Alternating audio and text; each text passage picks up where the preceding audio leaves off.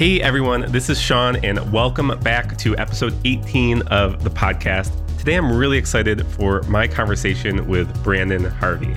Now, Brandon is someone I have a lot of respect for because of his dedication to sharing and putting out good news into the world. He and his team do that through a number of ways, which we'll talk about in the podcast, but primarily through the release of a monthly print newspaper called The Good Newspaper, filled with wonderful stories of the ways people are making a positive impact in society. In today's episode, we'll talk about how Brandon took his skills and passions and used them to create a career of purpose, how you and I can pivot from our natural tendency to consume negativity towards habits that inspire good in action, and the challenges Brandon found in bootstrapping a company designed for social purpose. So I'm really excited for this episode. So let's jump into my conversation with Brandon Harvey.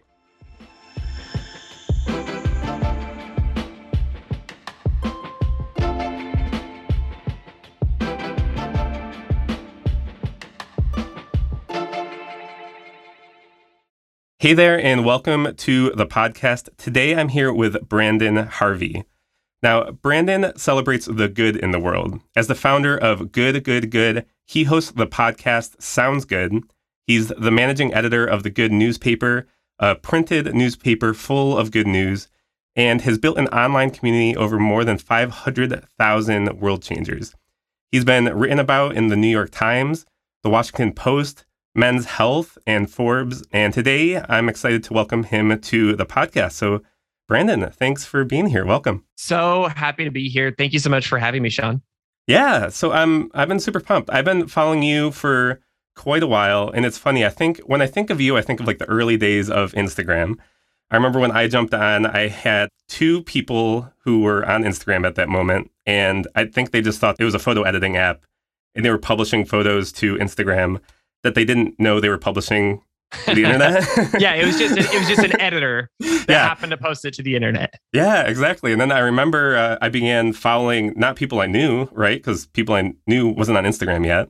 So I started following people that were just interesting and interested in similar things than I was. I remember stumbling on you at some point and following you for a long time. And I mean, since then, you've been able to really build that platform from Instagram, and essentially now you've built a media company that's focused on highlighting the good in the world. Did you ever imagine that when you downloaded Instagram that somehow you would wind up where you are now and essentially having a company that's built on sharing good news and sharing good stories? I had no clue. I had no clue what I was doing then. To be honest, sometimes I still feel like I have no clue what I'm doing now. And I certainly wouldn't have predicted I am where I am at that point. But I do see a through line, which is that even in those earliest days of Instagram, my biggest passion was not the photo editing as much as I loved the filters. It was, what can you do with this tool to create a little bit more good in the world? And that's perhaps been the through line through every medium that I've gotten to play around with. And of course, with what we're doing at Good. Yeah. And I know your background is really in photography, right? Ever since I believe high school, right? You were I started my first photography business at like 15 or 16. Yeah. So tell us a little bit about that background. I mean, obviously before you really took Good and ran with this, you were really pursuing a career in photography. Tell us a little bit how you got started and how that brought you to where you are now. I think I started that creative journey in the same way that I think anybody with a creative bent does, which is that I was super interested in this thing. I saw photography on the internet and I was like, I wish I could create that. And then I had the privilege to have a high school that offered basically a camera that you could have for a year if you took a photography class. And so I took that class and I started to try to take those photos I saw online. And then I had the great experience of having a few older mentors come along, and they were much further along in their photography journey. They were professional photographers. I was some punk kid hanging out on MySpace and Flickr. And they kind of mentored me through the process of not only how to use your aperture, your shutter speed, your ISO, but also how to use photography as a tool to make a difference, how to treat your clients, how to manage the business side of things, how to post and select your work for the internet. And so it was that early experience of getting to be an entrepreneur with honestly a lot of confidence, because I really did feel like I was getting a masterclass from these older mentors I had. It was that early confidence that I think allowed me to start thinking outside the box on what future careers could look like. I knew that I didn't necessarily need to follow a traditional path. And so I didn't go down a traditional path at all. I just kept on trying to do creative stuff. I have a lot of friends that are photographers, right? And I know that there are various avenues that people take with their photography, right? Pursuing really creative work. And then there's the work that is still creative, right? But they tend to go into weddings, senior photography, those kind of things. I imagine you probably did an array of these things. And I know you ultimately, that took you to actually taking your camera around the world. How did that happen? Yeah. So kind of the biggest influence on my photography career is my now good friend, Karin. She was one of those mentors. And she really instilled in me this idea that, if you're going to have this skill set, it's important that you use it for good, because not everybody has this skill set. So not everybody can give the gift of powerful photos. So she set me up with experiences, essentially volunteering for nonprofits as a photographer when I was like 16. And that really stuck with me, and I continued that work. And so when I moved to a bigger city, Portland, Oregon, after high school, I was surrounded by more nonprofits than I'd ever seen before. I'm sure there's some stat on like Portland having an overrepresentative number of nonprofits. Yeah. And I love that. Definitely an overrepresentation of donuts. And I love of a problem too. with that. No, not a problem. And so I just started continuing that work that she had kind of taught me to do. And because I was just really open to learning, I learned a lot about the world of social impact, because leaders within these nonprofits would take me under their wings and just kind of talk me through the process of how things were working. And that really gave me an ability to really photograph the impact in a really helpful way. There was an era, and I'm grateful that this era is largely behind us now, but there's an era where most nonprofit photography was photographing the sadness and using photos as a guilt trip to get people to donate. And I saw a few photographers that I admire, namely Esther Havens, who was using photography to capture the opportunity, the change that occurs when an organization, when an activist, when a local community works together to move the needle for good and create a solution to problems. And when you photograph that end result, that deeper sense of hopefulness, I think that it just unlocks something so much more powerful in people. And ultimately, I would say leads to more, I think there's data to support this, leads to more donations for nonprofits anyway. You don't need to rely on that guilt. And so fortunately, getting to work with these nonprofits, I really got to see kind of the inside lens of how they're working and got to document that experience to show ultimately donors and supporters and people on the ground what the impact of an organization could be. And so that ultimately led to, I think, me just building enough trust with enough nonprofits that they were like, hey, we want you to document what's happening in Peru, Uganda, the Philippines, all these different spots around the world. And it was beautiful because every single place I went, I just got to meet local people in these communities who were seeing the problems facing the communities they served and were choosing to be on the front lines of creating a solution. They didn't have to do that. They were sacrificing to do that, but they were committing their lives to it. And it was really inspiring. And I just feel so privileged that I got to be there to witness that and to document those stories for an audience. Yeah, there's a bunch there. I mean, I love how you said that when you really began to cultivate this gift and talent for photography, that there was this like responsibility that you had, and people with any skill or talent really, but especially in the visual arts, this responsibility to do it for some sort of better end and to do it responsibly and ethically, like with this photography that you're taking around the world. And I love that. And I think we're often stuck looking at like what's before us, and often what's in front of us is we tend to see the negative things and we tend to see, the bad.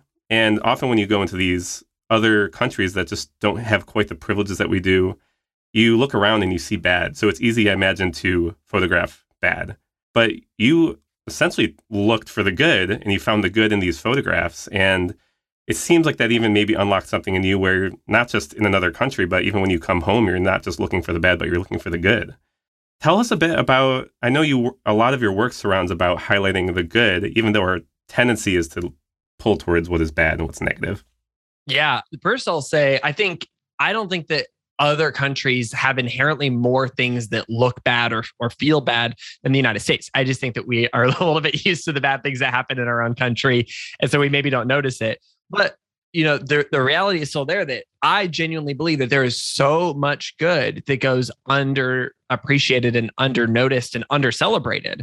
And it takes a lot of intentionality to do the inverse of that. Our brains literally have this internal negativity bias that means that bad news sticks to our brains and good news just slides right off of it. And it's why when you get 10 positive comments on an Instagram, but one person who kind of like says something shady in your DMs, what do you think about all day long? It's not those 10 people or the 100 people who hit the like button. It's that one negative comment. And the same goes with the news, the same goes with your day-to-day life, the same goes with what you see in the world. And so it takes some intentionality to overcome that. And I'm grateful that, I got to work with, nonprofits who believed in that idea of documenting the good. And it took some extra intentionality for sure. And it was also an important part of my journey to start doing that in my own life, just with my outlook on the world. And ultimately that is what became my mission, to help other people do that as well. So knowing a bit of, your story and background, you began to take that mission that you've discovered and using your own personal platform that you've begun to build, your own relationships, and you really started to highlight the good in the world. And that really resonated with people. At some point, it sounds like you began to see there might be potential into really investing a lot more time into this and building essentially what now is a company. Who knows if you would have thought it was a company at that point, but you began to build good, and sharing stories through good. At what point did you kind of begin to really lean in that direction and cultivate a lot more intentionality behind that? I think what it was I was really passionate about this idea of celebrating the good in the world. And then ultimately not just helping people see that good and feel better about what's going on in the world, but that by seeing that, because I know this was true for me, that by seeing the good in the world, we would all recognize that change is possible, that better is possible, that even in heartbreaking circumstances, there are people working to create the solutions, and that when those people do that work, like change happens. And that if we could support that work and join in that work, more and more and more would happen. So the goal was always help people celebrate the good and then become the good. And I just started kind of practicing that in my own life and kind of sharing about that in my own life on my personal platforms, under my name. And then I started to realize, like, I am very interested in this. I really care about this. But somebody who doesn't like me, who doesn't want to follow some like punk kid with weird hair on the internet, should have access to these stories. And there's so much more than what I am getting to experience with, just the limited number of opportunities I have to meet people. What if this could be bigger than just me? And so that was really the moment that Good started, whether it, had the official name or not. It was once it started to not be about me, I think it just became a little bit more of an institution that people could like rely on and count on, and less about like, hey, I know this guy who shares interesting stuff. It's like, this is an organization, good, that I can rely on to feel more hopeful and to do more good. Yeah. So I imagine as you began to take steps in that direction, you're beginning to see growth, right? You're seeing more people that you don't know their name. They're not just following on Instagram, but now they're following what I understand was at first a newsletter, right? You were writing to people online, sharing these stories, sharing this good. And it has kind of a trajectory after that, right? So for those of us listening who don't have the background of kind of the trajectory of how the Good Newspaper began, could you share a bit about that story and how this newsletter ultimately became something tangible that I personally get in my inbox? Yeah, great question. So ultimately, my goal was to celebrate good and share good, but I didn't have a huge budget. So I signed up for a free MailChimp account and I started sharing these good news stories via an email newsletter at first. And it grew really fast. And not because I was doing like marketing or anything, but just because people were like, oh my gosh, I needed this. I'm going to tell a friend because I know that they also need this. We've always described it as probably the best email you get all week because oftentimes our inboxes are not filled with good things. So it's a little bit easy. It's cheating, but it is true. And as that was growing, quickly realized, oh, this is something that people are interested in. And at the same time, was realizing that there are a lot of obstacles to overcome. One of those is that internal negativity bias, where it's a lot easier to go and scroll the bad news on the internet than to intentionally seek out the good. Another thing was I didn't really have that much money. Photographing for nonprofits, at least in my situation, didn't make me rich by any means. So I didn't have a lot of expendable income. Right. And then the last thing was it's challenging to create something new that grabs people's attention, especially with an internal negativity bias online with no budget. And so it began the effort of, okay, how do we overcome these obstacles? And the big idea was, okay, so there's all these media companies out there who are like competing in the digital era now. They're all, starting websites. They are moving from, if they were a magazine or a newspaper, they're moving from print to online. And they are trying to move into this new wild, wild west of digital media. And they have way more money than me. So what if we do the opposite? What if we create a physical newspaper filled with good news, call it the Good Newspaper, and see if that helps overcome some of those obstacles? Because one, there would be fewer people competing for that space because print media was closing up shop left and right. Yeah. Number two, when you see that and you're a millennial and you're like, oh my gosh, I haven't seen a print newspaper in a long time, or I've never bought one before, or wow, that's a surprisingly beautiful print newspaper. Like, it stops you in your tracks, which helps you overcome that internal negativity bias because you have to notice this thing. It kind of is solving all these problems at once, but it's still a gamble. So we decided to launch this on Kickstarter, knowing that if it doesn't reach its full funding, at least we're not out any money. And on the day that we launched the Kickstarter, I remember nervously pressing the publish button, assuming that this was going to fall apart and I was going to be very embarrassed to be publicly launching something that fails. Because that's what it always feels like when you launch something. And within, I think it was 56 hours, we were fully funded. And then within 30 days, we had more than doubled our initial campaign goal. And that was what confirmed it for me that even though Good News is up against a lot on a neurological standpoint, on a financial standpoint, on a cultural standpoint, there is a beautiful group of people in the world.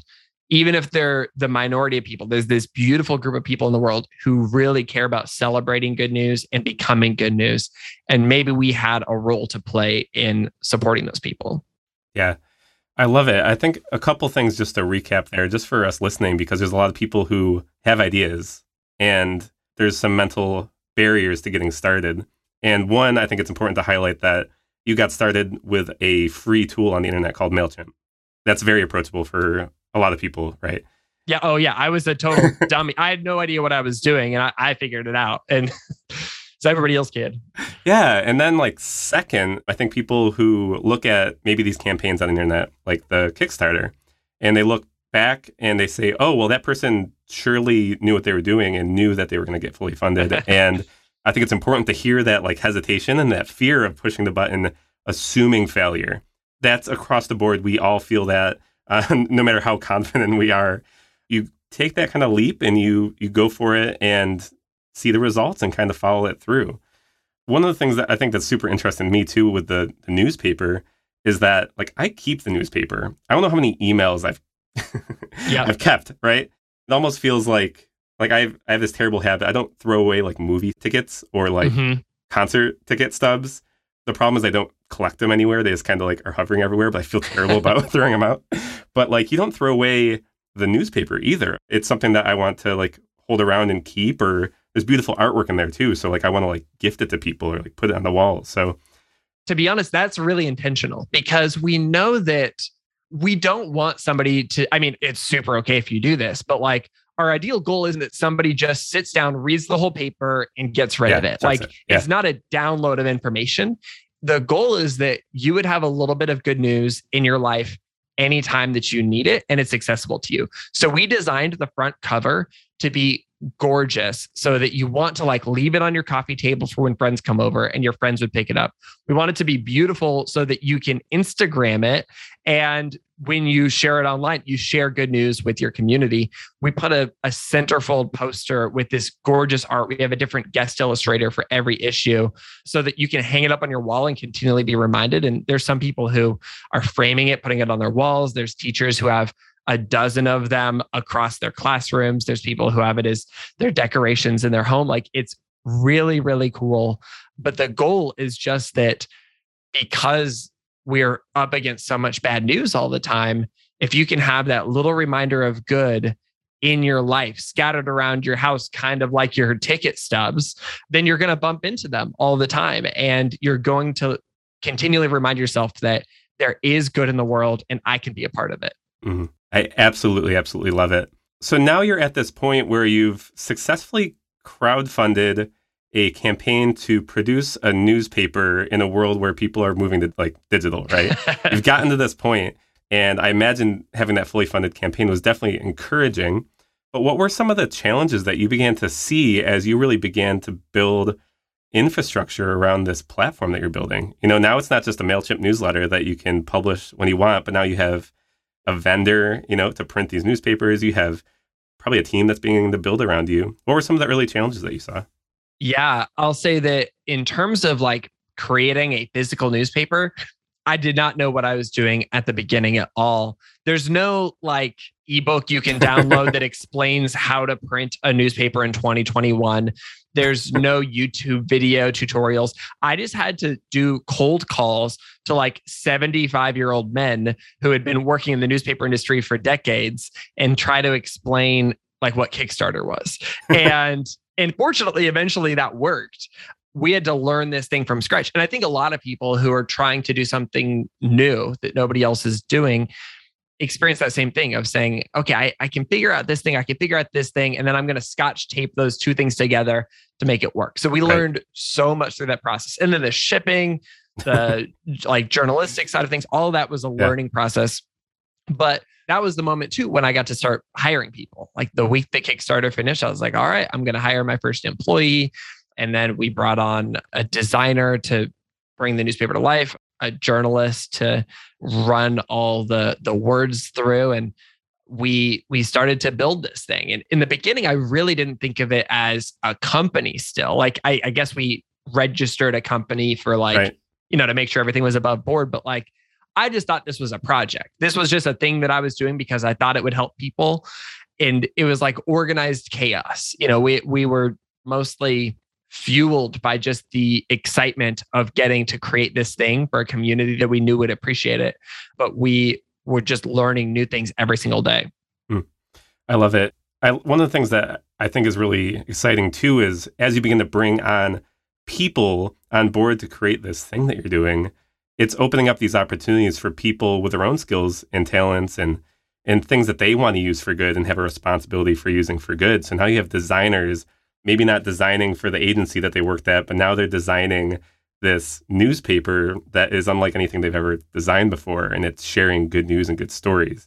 So cool. And I imagine it was somewhat fulfilling to work with some of these creative people. Oh, yeah.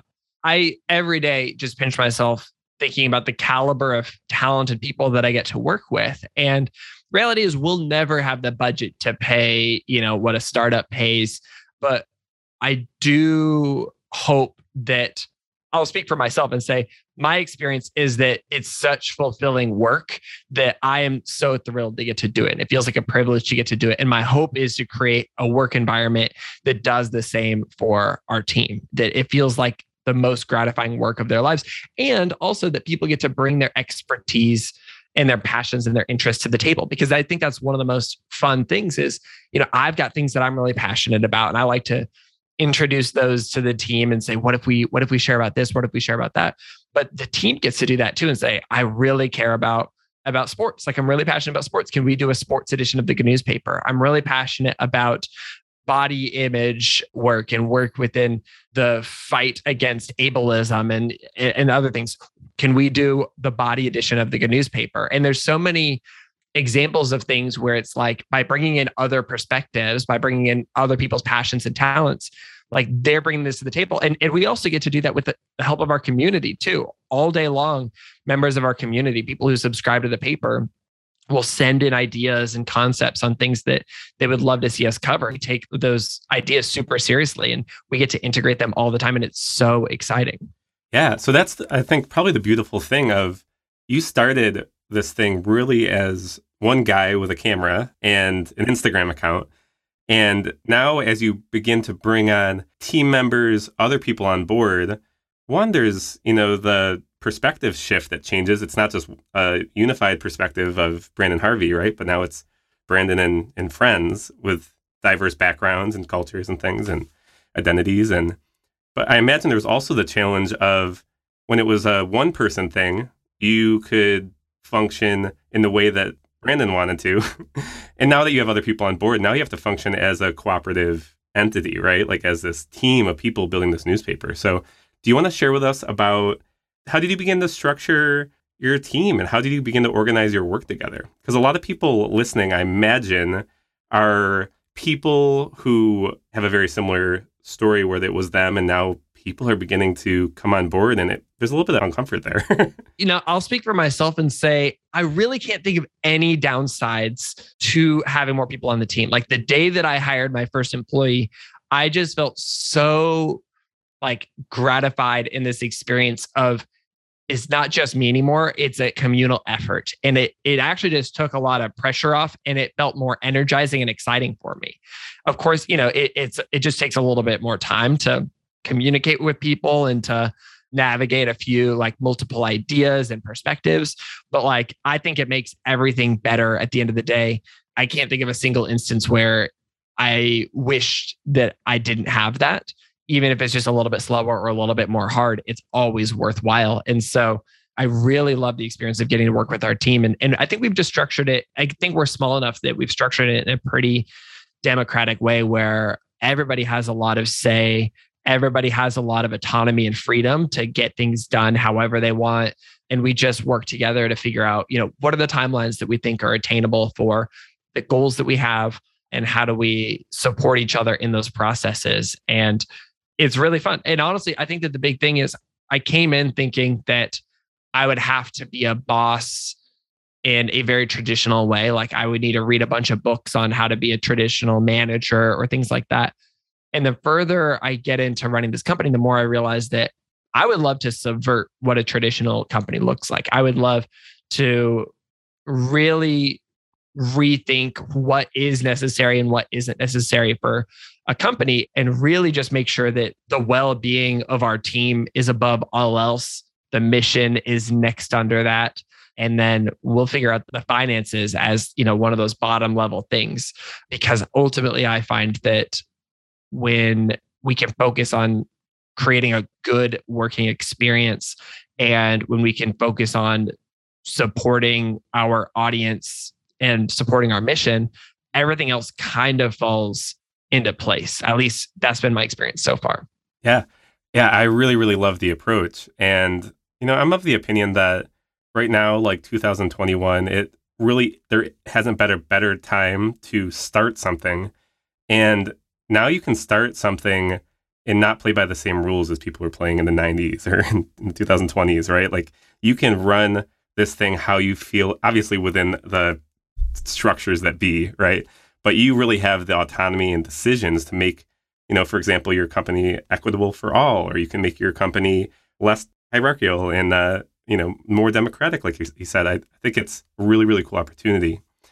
So as people are listening today and they may have that idea or they may have that thing that they've been working on sort of as a passion project, never imagined it was going to be a company or something beyond them, right?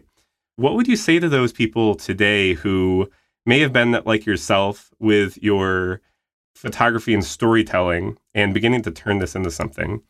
What would you say to people who they have that idea and they are looking to potentially start a company that has purpose and they want to get started today, what would you share? I think there's probably a lot of different approaches to things, but I can speak from my experience, which is that you don't have to start the whole thing at once. Like you really can just start with, for me, it really was just starting with sharing Instagram posts that were a little bit different than what I'd been sharing before. And then it became getting that free MailChimp account. And then it became getting the opportunity to start a podcast. Sounds good. And then ultimately, that was when we decided to take that leap to start a good newspaper, but just on Kickstarter. Like all of those things were pretty low stakes and they built up to one another. And it wasn't until after the Kickstarter that we hired people. And it wasn't until after a successful year, actually 2 years, that we decided to increase the number of issues. And it wasn't until 3 or 4 years later that we even built a real website. And so like, you don't have to start the whole thing at once. In fact, I would guess that almost nobody ever does. And those that do don't feel super relatable. Like it's probably people with a whole bunch of venture capital money who, it may or may not be successful. But if it's coming from a place of passion, like just take one step towards serving this mission that you feel called to.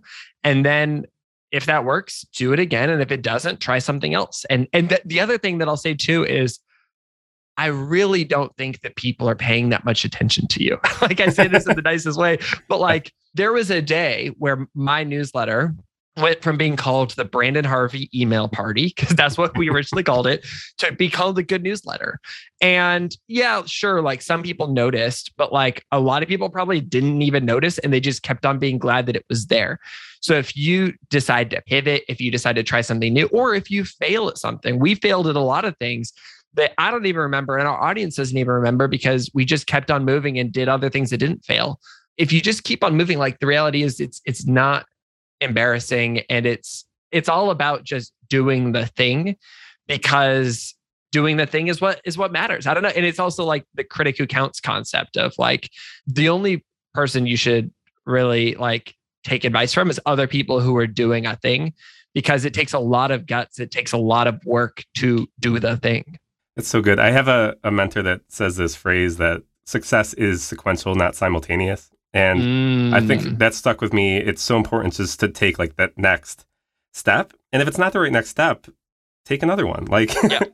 And I think that's really, really important because I think some of us can get held up from creating really, really important work, but then we get overwhelmed. And instead of taking one step, we don't take any steps. Yeah. And it really is about the continued efforts of just continuing to do things. When I worked for myself, just doing photography stuff, I always had the opportunity to do a new thing, to pivot to that, to shoot this instead, to have this new client or that new client. And I was never really committed to something. And when I started Good and decided I'm going to send this newsletter every week, I'm going to do this Instagram post every other day, I'm going to do this podcast every week, I'm going to make a newspaper every month, that slow consistency mattered more than anything else. It took a year probably after we started for people to like have us pop up in their head when they thought about Good News, because you just have to build that trust over a long time. And if we had just done it once and then tried it again later, like that trust wouldn't have been built and that mental acknowledgement wouldn't happen. And so really just like the act of continually trying things is what's going to help people recognize you for what you're doing and want to join in and support it. I love it. Brandon, I want to thank you just for the work that you do, because there's a lot of people out there that are doing good work and there are people that are sharing good news and sharing good stories. Those stories are out there. But since you've began your platform, you're one of the ones that have stuck out to me. When I think of good news, I think of the Good Newspaper. And especially over these past 2 years where there has been tension across our world, there's been some things that are kind of waking up to the public conscious of things that we need to be talking about. The Good Newspaper, the Instagram account, the things that you and your team are working on has really brought hope to me. So I want to personally thank you. But then thanks for being on the podcast. I know that what you're sharing here is super valuable to everyone listening today. And I hope it inspires someone to go out there and take a step towards doing something good in the world. And I hope there's stories that, people can point back to maybe this episode and said, that's actually what inspired me, and awakened something in me to go out and do the thing that I know I need to do. But as we wrap up, is there anything else that you want to share today? And if people want to find you, find the Good Newspaper, where do they find you? Yeah. Well, first of all, thank you so much for having me. And before I share, how people can find us and get connected with us, I just want to say that I feel so grateful that I get to be at Good because I get to celebrate the stories of people doing good and help those stories reach more people and help those people get connected with the people who are doing good.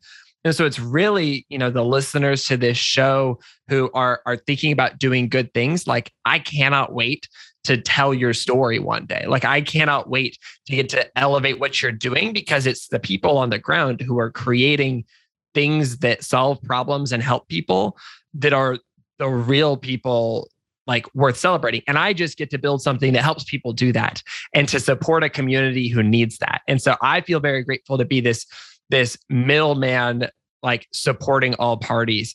And so thank you to everybody who's doing that.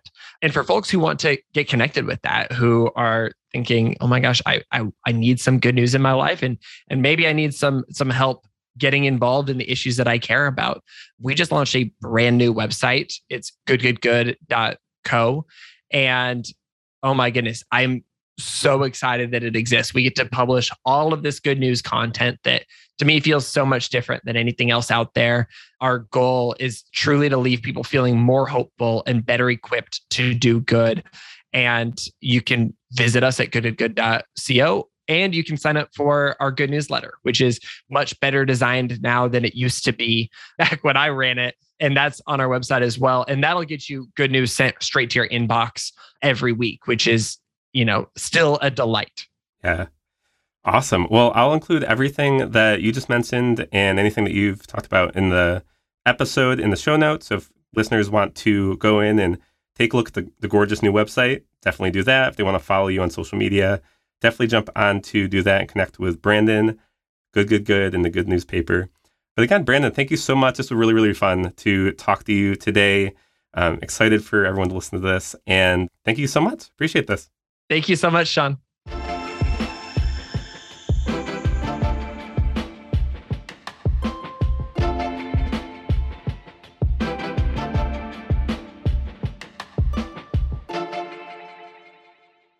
What a treat it was to speak with Brandon Harvey. I hope you enjoyed the conversation. And if you're interested in the work that Brandon does, you can first jump right into the show notes and subscribe to Sounds Good, which is the podcast that Brandon hosts. And then you'll also find all the links to the Good Newspaper and the website that has all the stories and the kind of things that you'll come to expect from Good. And if this is your first time listening, I invite you to go ahead and click subscribe. Every single week we put out episodes with the goal to empower you with the tools, skills, and community you need to go out and make an impact. And if you have been listening and you haven't left a review yet, it would mean the world to me if you would jump into Apple Podcasts and iTunes and leave a short review and let us know what you think of the podcast. But thanks again for listening, and I'll see you next week.